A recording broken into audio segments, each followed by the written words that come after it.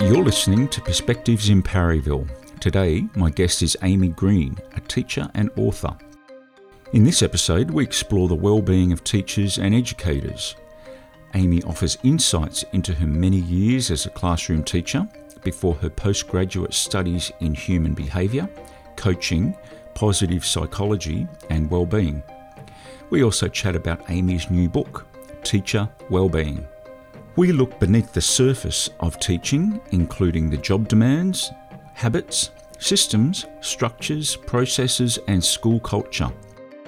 We chat about tiredness, occupational stress, emotions such as shame, expectations teachers often place on themselves, and burnout. Amy reflects on her writing and development process, drawing on her own experiences and stories, as well as additional psychology, science and research.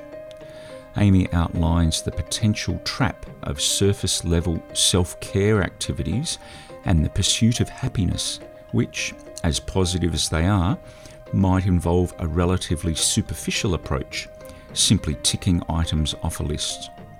This is in contrast to the more considered and long-term approach of psychological well-being, an approach that seeks to identify and tackle the root cause of the issues, such as workload, workplace systems, or workplace relationships.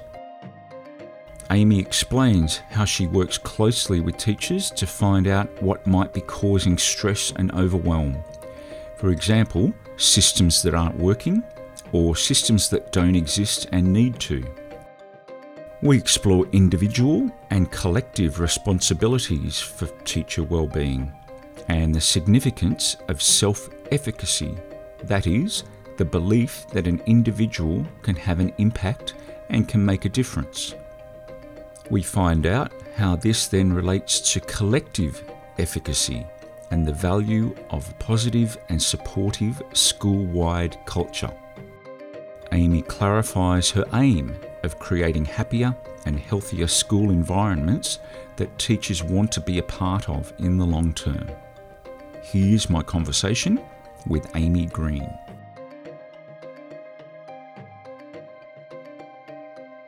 So, hello Amy, thanks for joining us. Hi, thanks for having me. So, I wanted to find out a little bit more about you. I read a bit in the back of your new book, biographical information, but I thought that I didn't read all of it. But how did we get to this point in time? You know, I know that you're a teacher that's worked across different sectors, and you're an author. But I mean, how did all that come about?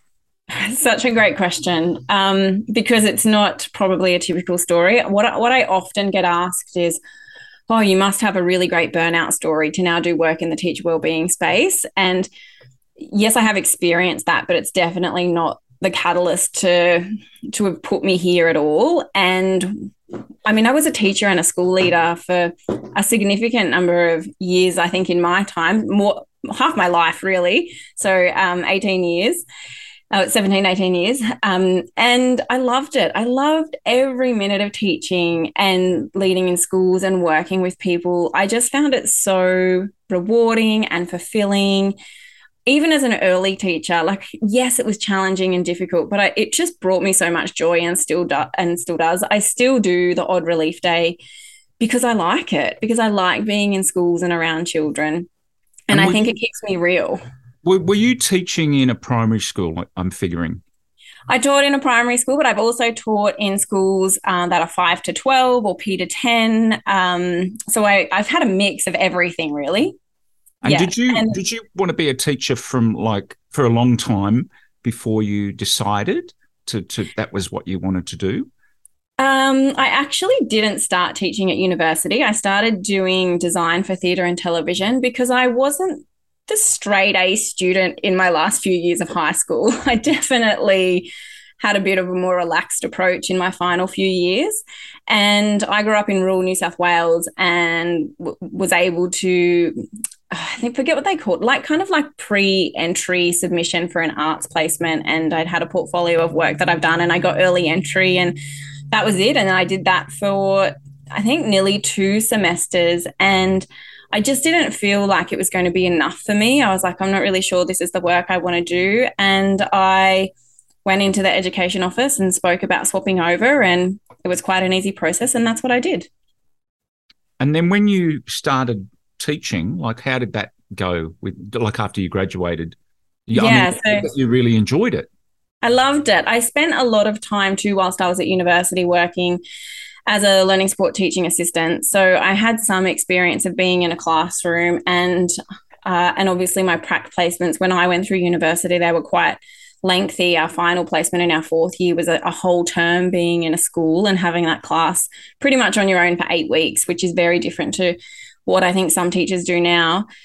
But I went and taught a 5-6 class in my first year out. It wasn't my preference. I wanted the little people, but I got 5-6, and it was full on, but it was great. And I remember in those first few years working really hard, but from a sense of it gave me such purpose and meaning, and I wanted to do that. I never resented it. I never felt like I'd chosen the wrong career or anything like that. And, I often say now to new educators, through university, you have Friday nights. When you become a teacher in your first few years, you'll be sleeping through those. So don't make big plans, because I think for my first few years, it's a lot, and their weekends become about resting, and that becomes really important. And when you're at university and kind of transitioning into that full-time career, it's just such an unknown world, and life becomes so different when you're having to be on from, as a teacher, sometimes from 7 till 5 or 8 till 4 or whatever your work day involves. And it's intense and it's tiring. And so your weekends become about resting and nurturing. Yeah, I do remember when I was at university or teachers college myself with the first practical that we started in first year, and then I was just exhausted the first few days, and it was like a switch had been turned on or off maybe, but just that kind of connection between having to pay attention and be there, perform all day. And then I remember just going home and just collapsing and thinking, wow, this is really quite interesting. And then that was only in practice teaching. Yeah, my sister, she's only 2 years younger than I am, and she's just become a teaching assistant in a school, and she has 2 little boys. They're 5 and 7, but she's just started doing this really important work and is considering even doing a teaching degree. But she said to me recently, oh, I get it. Like, it is so tiring. You're on all the time. She went on her first excursion yesterday, and she's like, you just can't stop. You can't take your eyes off them. I was like, yeah, that's what it's like. That's why we're tired. So it is very much like being on and performing and having to make decisions all of the time and having to think about what's happening or preempt something or respond. And there's no popping out to get a coffee or, having a relaxed afternoon with a work colleague and chatting about something, or sometimes even going to the toilet when you need to. You are on all the time. So when you travelled through your 18 years of teaching kind of career, what happened next for you in terms of your what were you doing? Well, I went into teaching with the ambition and I guess the mindset of thinking I'll end up being a school leader and a principal, and that's the career path. And I spent maybe kind of 3-4 years thinking that's what I was going to do. And when I started having those career progression conversations, I realized that's not quite where I want to be heading right now. You could be a principal by the time you're 30 or 35. And I was like, that's not for me. And so I packed up and moved to London and went and lived over there for 3 years and taught and did the traveling thing. I actually taught at the same school for the entire time. So I still was committed and invested to education, and I took on leadership roles there. But, I got to travel and go to France on the weekend and Spain and do things like that you can't do from Australia. And then when I came back, I actually noticed a really big difference between the Australian and the UK system in terms of, I guess, accountability and performance. And, they had Ofsted over there. And so it was very different. And in some ways I'd adapted that pace of London lifestyle and just that high level of accountability that came from the way the system was organized in the UK. And I'd actually over there developed some great habits, some great systems, some great structures to be able to manage teaching. And so when I came back to the classroom here, I think that was about 2014, things were kind of easy. I was like, oh yeah, actually I'm not as tired anymore. I've got these good systems that I've implemented. I'm able to do these things. And people started asking me for help or saying like, how do you do that? How do you get through the day and still have energy to do other things? And like in some ways, I guess I made it look easy. And that was an insight into, oh, well, hang on, maybe there are some things here I need to share with people. And so I started just mentoring teachers in my own school. And after that, I started a blog, just sharing some things that were really about helping teacher wellbeing so they could have a life both in and out of the classroom. It's kind of what I say, we've got to be able to have a life in both places. And from there, it was suggested I should study some human behavior and coaching. I went and did that. I became fascinated with people and performance and how we learn and mindset and things like emotions and resilience and the meaning we attach to things and the stories we tell ourselves and how community and connection can influence our state. And that just really opened up a whole different way of seeing how we operate in schools. And following that, I went and studied and did a diploma in positive psychology and wellbeing. And during that time, this was a number of years, I started doing more and more support work for teachers, started an online business, did a few bits and pieces. And then eventually that led to getting a book deal that has just been published. And now I'm doing full-time consultancy work and supporting teachers in schools to really look at what's happening either in their classroom or in their own life or in their school as a whole around how we support teacher wellbeing and staff wellbeing. So when you did the human behavior coaching and the positive psychology and wellbeing, did you know necessarily, did you have it mapped out where you were headed, or you just kind of took on that because you enjoyed it or something, I'm assuming? Both. I in 2014, I started saying, this is the work I want to do. I want to work as like a teacher mentor. I think that's probably what I called it. And I want to be mentoring teachers and working with them on their wellbeing so that like the statistic of 50% of teachers leaving in the first 5 years is not new. It's been around for a long time.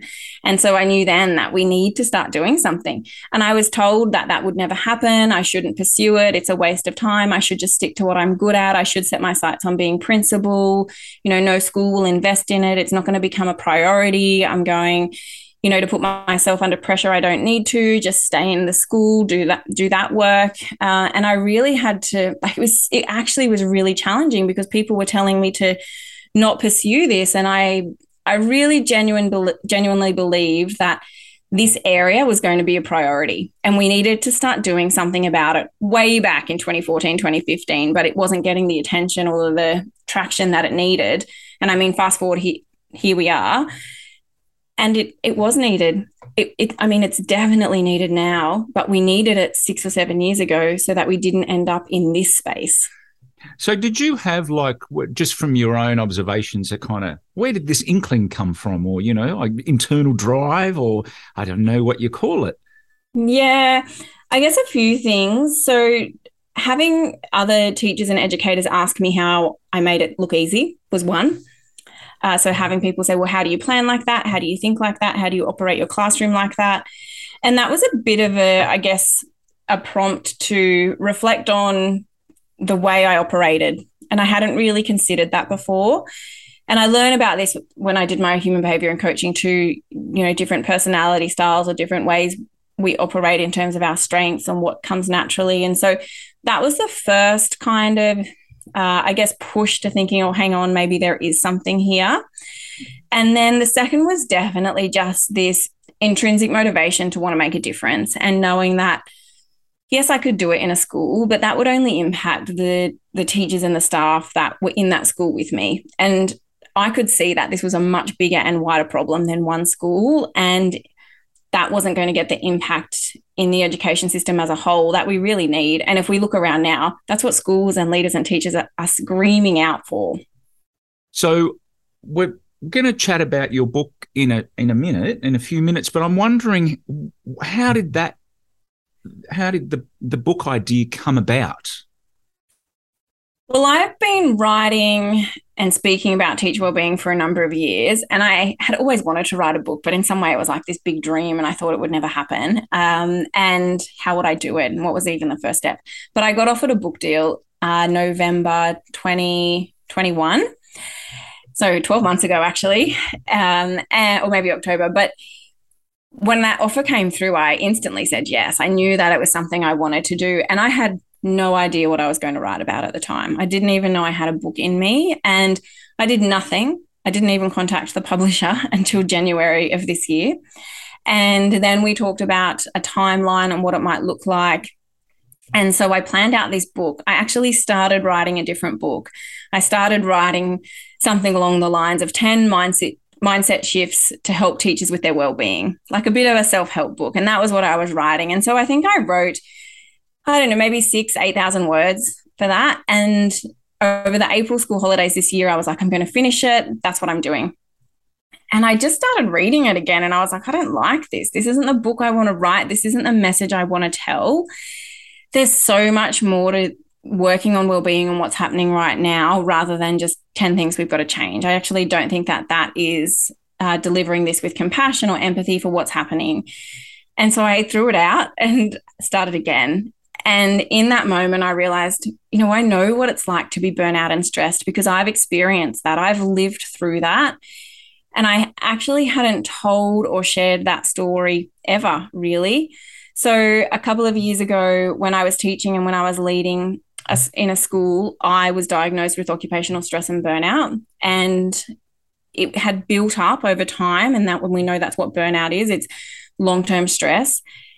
And at the time, I had no idea that's what was wrong with me or that's what I was experiencing. And I was just tired. I was tired all of the time and I didn't feel myself. I didn't have the energy. I wasn't as happy. My digestive system was like not working well. I wasn't sleeping. I wasn't able to think as clearly. My skin was breaking out. I even started losing my hair. Like my hair started breaking. And I there's a lot of things happening. And I was like, I just don't know what's going on because I'm doing all of the right things. Like I was meditating and doing yoga and I was exercising and I was eating healthy and I had this career and I had this other thing I was trying to do like in this space. And, I was an auntie and a partner and a sister and I had a lot happening and I thought I was doing all the right things. And I ended up being connected with an integrative GP whom I visited. And I remember the first day I went and saw her and she said, what's wrong? Why are you here? And I just said to her, oh, no, nothing's wrong. I'm just tired. I'm tired all the time. And I just remember her saying, right, and what else? And I was, for a few minutes, I was like, there's nothing else. There's nothing else. She said, so you've got no other symptoms. You're just tired. And eventually I started listing those things that I just listed to you. But I didn't know that they were all connected and they were part of it. And I didn't know that they were all signs of stress. And so in that moment with her, what I realized was that for a period of time, not just one school or one event or anything like that, and certainly not because of only work, I had somehow created an environment that I was living in that was unhealthy for my body. And I was contributing to that by having this strict exercise regime and things that I did, and by only sleeping for 7.5 hours so I could get up at 5 a.m. and do all of these things that I thought were successful and what successful people did. And then, of course, add that with a stressful work environment. And I had chronic stress and burnout. And so when I was writing my book, I actually allowed myself to sit with that because I, as I mentioned, hadn't spoken about it or talked about it because I was really ashamed. Like I didn't think someone like me who was a school leader, who people saw as someone who had it together or, was successful or had ambition or drive or was doing the right things, even did some work in the wellbeing space, could actually fall apart. But I had somehow that had happened and I'd lost sight of my values and what was important to me. And I got distracted by what I thought I should be doing instead of what made me happy. And that was the first moment to realizing actually this is a really big piece of work that needs to be done.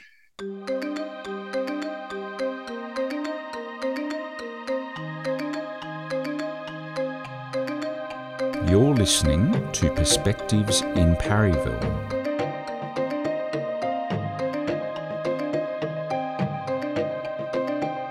So when it came to putting your book together, we heard a little bit about how you started and threw it out, which is interesting.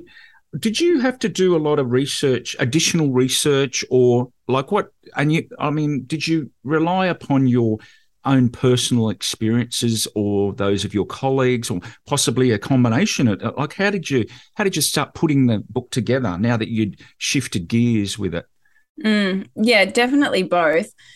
I suppose once I realized actually it was a bigger story to tell than just things we need to do, I had to look at what is it that we need, that we want, that would help us, but that will also help the collective. And because I'd done a lot of study, I started just mapping out, what do I want to include in the book? What do I think would have helped me at that point in time or prior? So I kind of come from a space of prevention rather than treating. So what do we need to prevent this from happening to anyone else or prevent any more impact?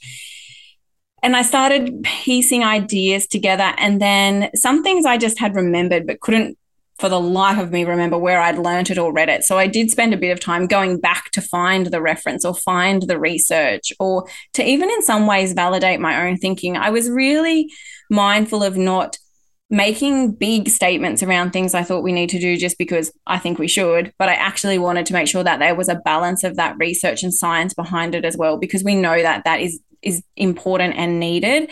And some people are more research minded and some people are quite happy with the story. And I think having a balance and a blend of both suits every reader. And so I've tried to keep that in mind as I was putting it together.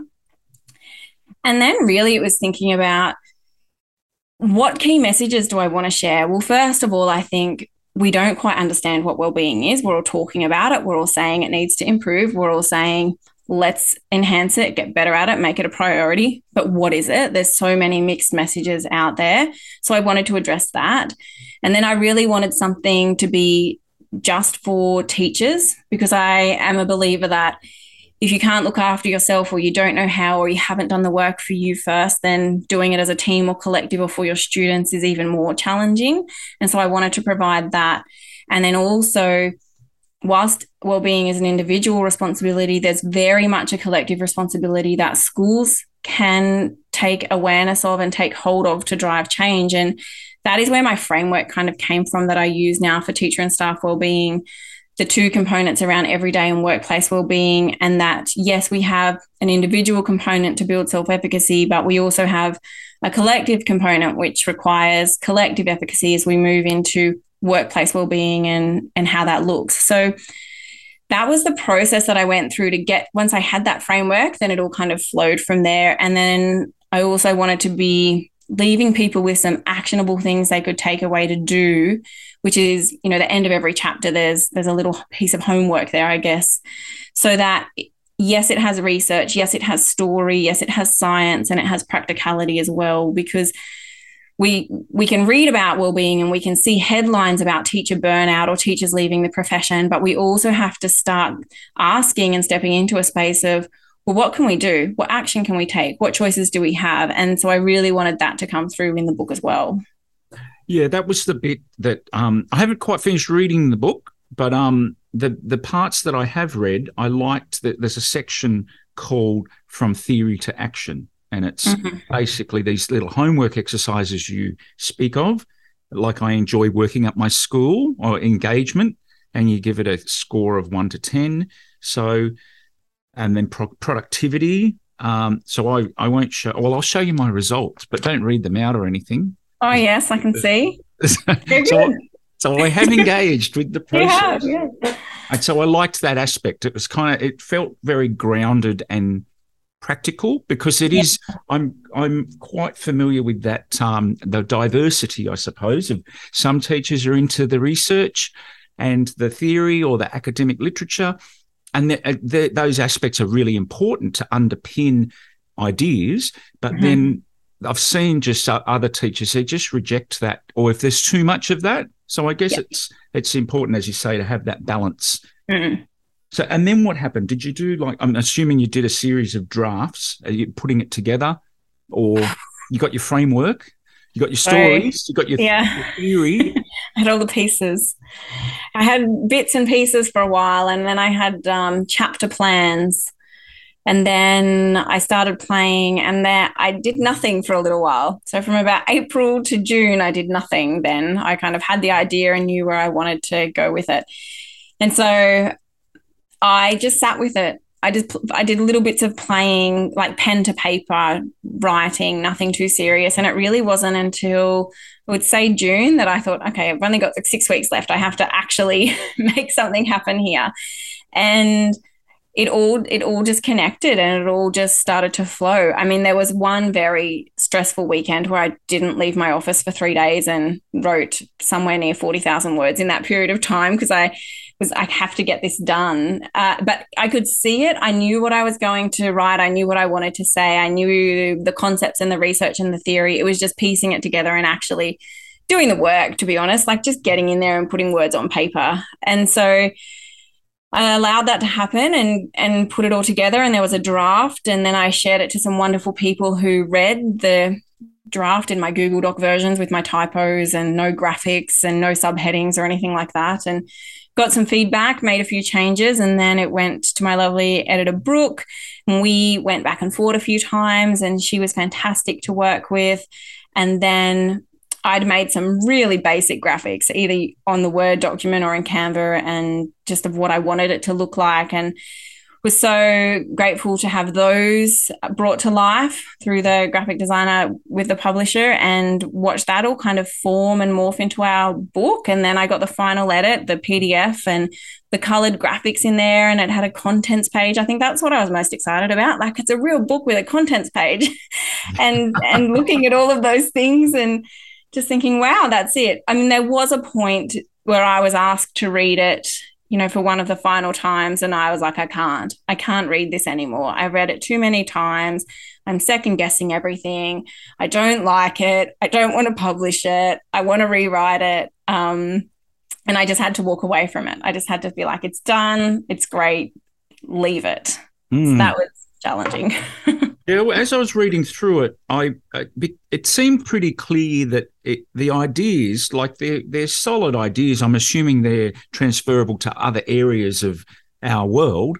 Absolutely. But it felt like it was very much revolving around the teacher experience, like that you've lived and breathed it. And it is it made me reflect on my own kind of, experiences. And it is kind of, well, I mean, if you are a teacher, you know what we're talking about, sort of thing. But if you're not, it's kind of like, you don't maybe fully appreciate, like we were talking earlier about the kind of, you got to be on. You can't just kind of, like if you're at a desk job or something, you can make the decision, oh, I think I'll go easy today, or, cancel all my meetings. But that's a little bit tricky for a teacher. Yeah. You can't. I know I have friends who work in corporate, and they make comments like, oh, I was feeling tired, so after lunch a colleague and I just went out and got coffee and sat in the park, and like, that's not a thing here. Like, we can't do that. Or, oh, I just, it's Monday and I don't really want to go into the office, so I'm just going to work from home. Well, that's not an option for us. There's just so many little things, I think, unless you have lived and breathed being a teacher, you have no idea. I liked the maybe if we could just start looking at a little bit more of the detail, the content. That's the word. But I liked right up front, you had the distinction between well-being, and I guess the definition of well-being, but how it's distinct from, what is it again? Self-care. Or, that kind of thing. And I kept laughing about the morning tea, which morning teas are nice and they're important and everything, but just the fact that they're more of an outward component, whereas the well-being approach is, or can you tell us a bit more? What is going on there? Yeah, absolutely. I mean, I love morning tea, and I will say now, working by myself from home, I do miss not having a morning tea. I was in a school yesterday and they had put on afternoon tea for the staff meeting, and I was delighted. I was like, yes, I will have some. It was great. So those things are important, but they're actually not the answer to well-being. So what I think, and this is what I unpack in the book, what I think has happened is that we've fallen into the trap of thinking those nice things that are predominantly more about self-care are going to actually enhance well-being. So things like morning teas, yoga instructors, encouraging people to just go for a walk. And we need those, we really do, but they're not going to help with workload. They're not going to help necessarily reduce long-term stress. They're not going to address any issues around productivity or write our reports quicker. They're not going to do those things. And so we have to start asking ourselves, well, what actually is it in regards to our own well-being that we need to focus on that will enhance not just how we feel, but also our ability to do our job? So this is about being fit for purpose and workplace well-being, and saying, well, if we're looking at teacher well-being, then we're looking at how teachers feel and how teachers approach the work that they have to do. And we want to make it efficient, effective, and we want it to be done with ease. We want them to feel productive and engaged. And if we're only doing things like morning teas or cancelling meetings or playing games, staff meeting game time, then we're not addressing those issues. We're kind of playing around the surface of that and thinking we're doing well-being, but we've still got teachers who are stressed, who are overloaded, who have to-do lists that never end, or we've got systems in schools that aren't productive and we're doing things because, well, we just always have, and so why should we change them? And there's a distinct difference between understanding that self-care, I say, is about what you go and do, and it's easy and fun and makes you feel good.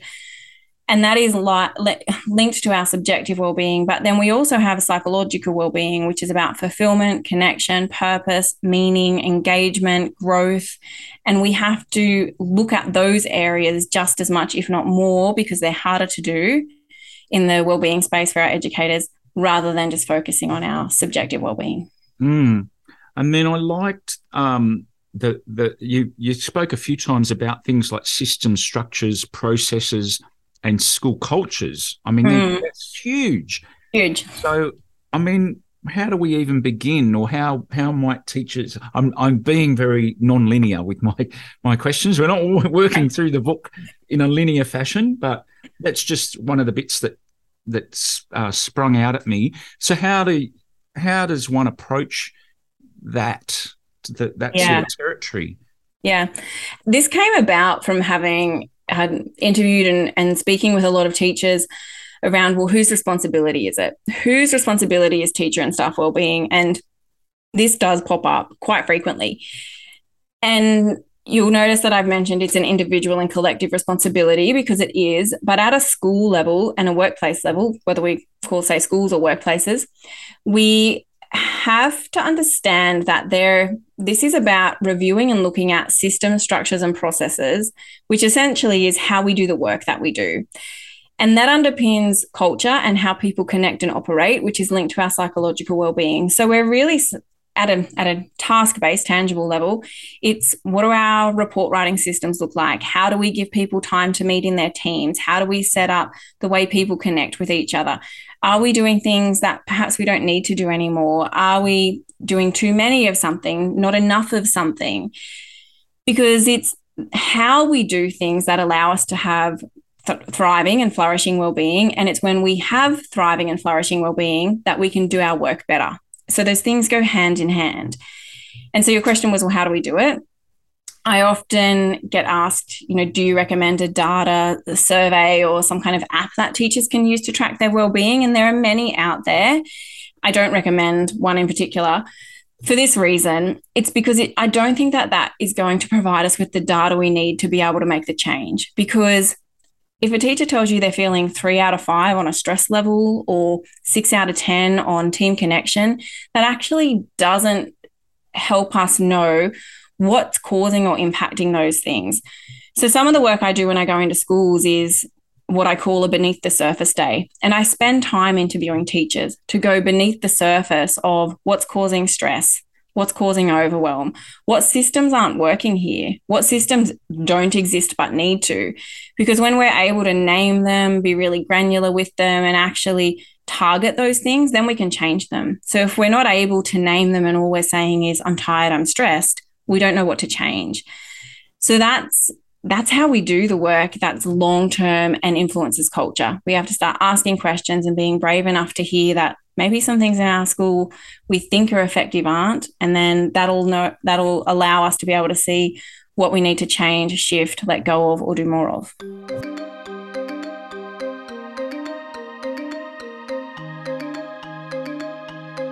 You're listening to Perspectives in Parryville.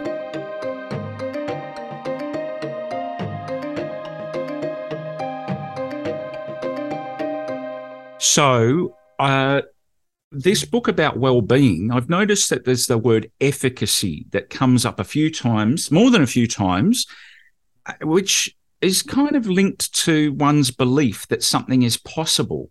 And so sounds like there's more going on under the hood there that, it was kind of a little bit, it held my interest. Is what's going on there. So my question is, what is going on there? What's all that territory about? Yeah, good insight.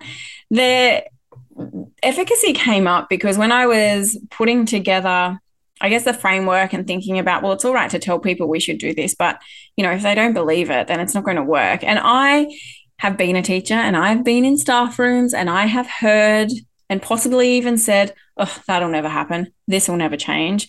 There's no way this is going beyond, this meeting today. Why are we even here? What a waste of time.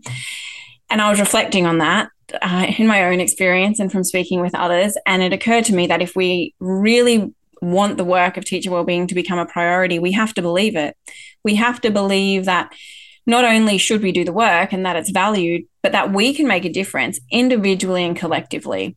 So with the wellbeing framework that I created, I talk about everyday wellbeing as being underpinned with our self-efficacy.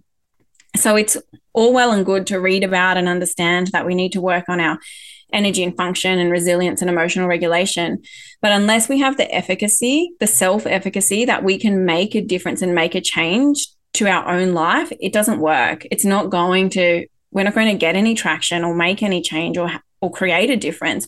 It would be like thinking, oh yeah, I'm going to start this new diet. I mean, we'd all do this in January, don't we? Oh, I'm going to go on this health kick and we've at least done it and I'm going to try this. But in the back of our mind, if we're like, oh, it won't work, I'll give up after 2 weeks, we give up after 2 weeks. And so we've got to develop that self-efficacy along with the learning and the understanding and the action. And the same goes for collective efficacy. So as teachers, if you're an educator listening, you probably have come across the term collective teacher efficacy and the collective belief as a group or a team of teachers we hold that is about making an impact on student learning. And we actually need to have collective efficacy for the work of wellbeing, because when we do this at a school level, everyone needs to believe and be invested. And that's because it's part of culture. And if we have a group of people who are like, this won't work, why are we even bothering? It'll be over and done within 12 months. I'm not going to participate. I'm not going to contribute. I'm not going to join in. Then we're not going to get change or impact. And we're already setting ourselves up to kind of self-sabotage in some way. So we have to be willing to look at, how committed am I? Do I actually believe it? And if we don't believe it, question why that is. Is it because you don't want to do the work? Is it because you're quite happy with how things are? Is it because you don't want to face something that perhaps you mightn't like? Like, I know when I first started working on my own understanding of well-being and these things a long time ago, when I did my human behavior work, I uncovered many things about myself I didn't like that I had to change. Even now, there are times where I'm like, oh, that I wasn't very nice when I did that, or I'm going to change that behavior because actually it's not kind.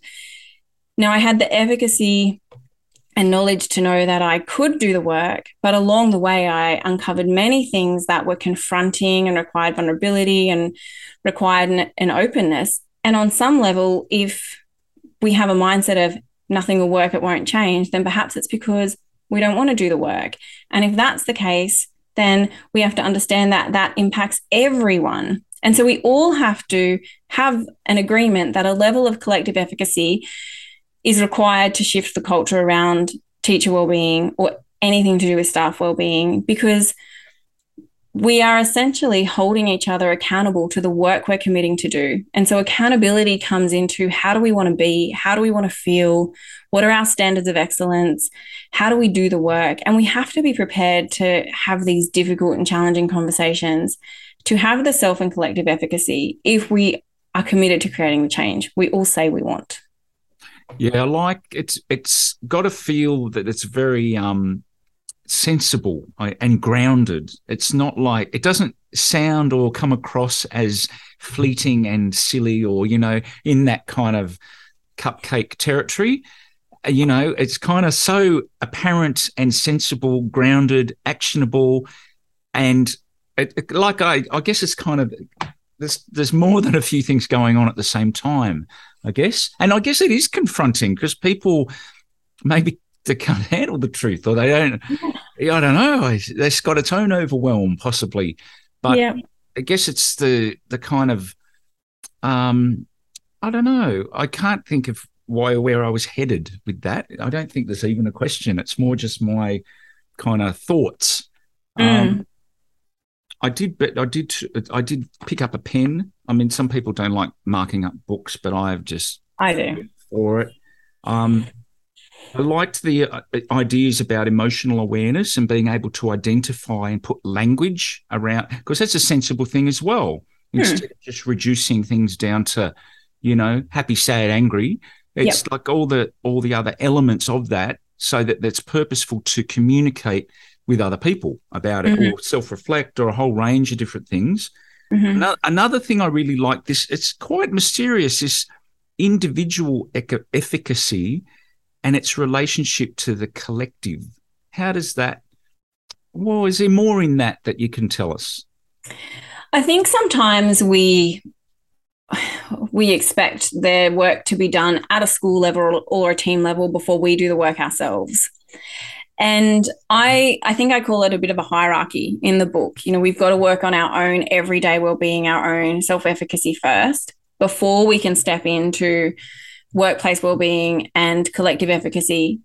That's at a whole school level before we even look at teams, because a disconnect happens if we start somewhere else. So some people will just think, well, our team is the best team and we're going to work on having, the year 4 team in this primary school, or the science team, or whatever.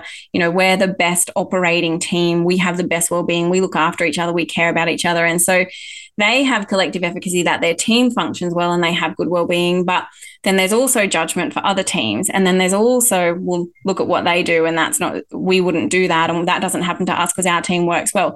And so we're creating a divide. And that's not collective efficacy at all. That's actually just an insular space of, I want to be better than you. And that's not helpful to culture. That's why it's so multifaceted and layered. And we've actually got to take a step back and go, let's just do what we need to do individually and then all come together as a whole school to create cultural changes. And then it filters up into teams, because we don't need more us and them. No, not at all. And I guess in terms of a learning outcome, those cultural learning outcomes, intentions, competencies, the cultural ones are always tricky, because there's sort of, I guess there's a degree of mystery about how you kind of tackle that, or even the long-term planning of that, or all these other elements. I guess that's where those tools come in, or, the processes, things that are sort of measurable or doable.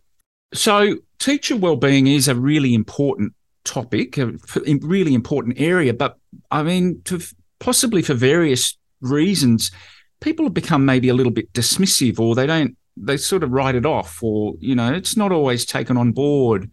So, which is a crying shame. So what's going on there? Or, what could be done? Or yeah, I mean, I think there are a few reasons. First of all, wellbeing is actually really new in terms of workplace well-being, addressing it being a priority, knowing that it's needed, and that workplaces and schools play a role in staff well-being. That is still a brand new concept for people, not teachers and educators, but all people in all industries, areas, organizations to understand. And I think because of that, we haven't taken the time to actually build our understanding and capacity of it. And we've latched onto it. I mean, in some ways, let's be honest, it's just a buzzword. Well-being this, well-being that, I've got to look after my well-being. But we don't really know what we're talking about all the time. And so it became a bit of a hype. And I think social media plays a part in it. You can, if you were to Google 10 things teachers can do to enhance well-being, or a well-being checklist, you can find them instantly online.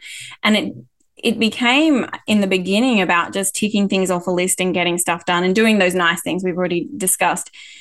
And because that's what was happening, but those things weren't working, they didn't help long term, we've now become a little bit questionable of, well, why bother with well-being? It doesn't work anyway. Like, it's not what we need.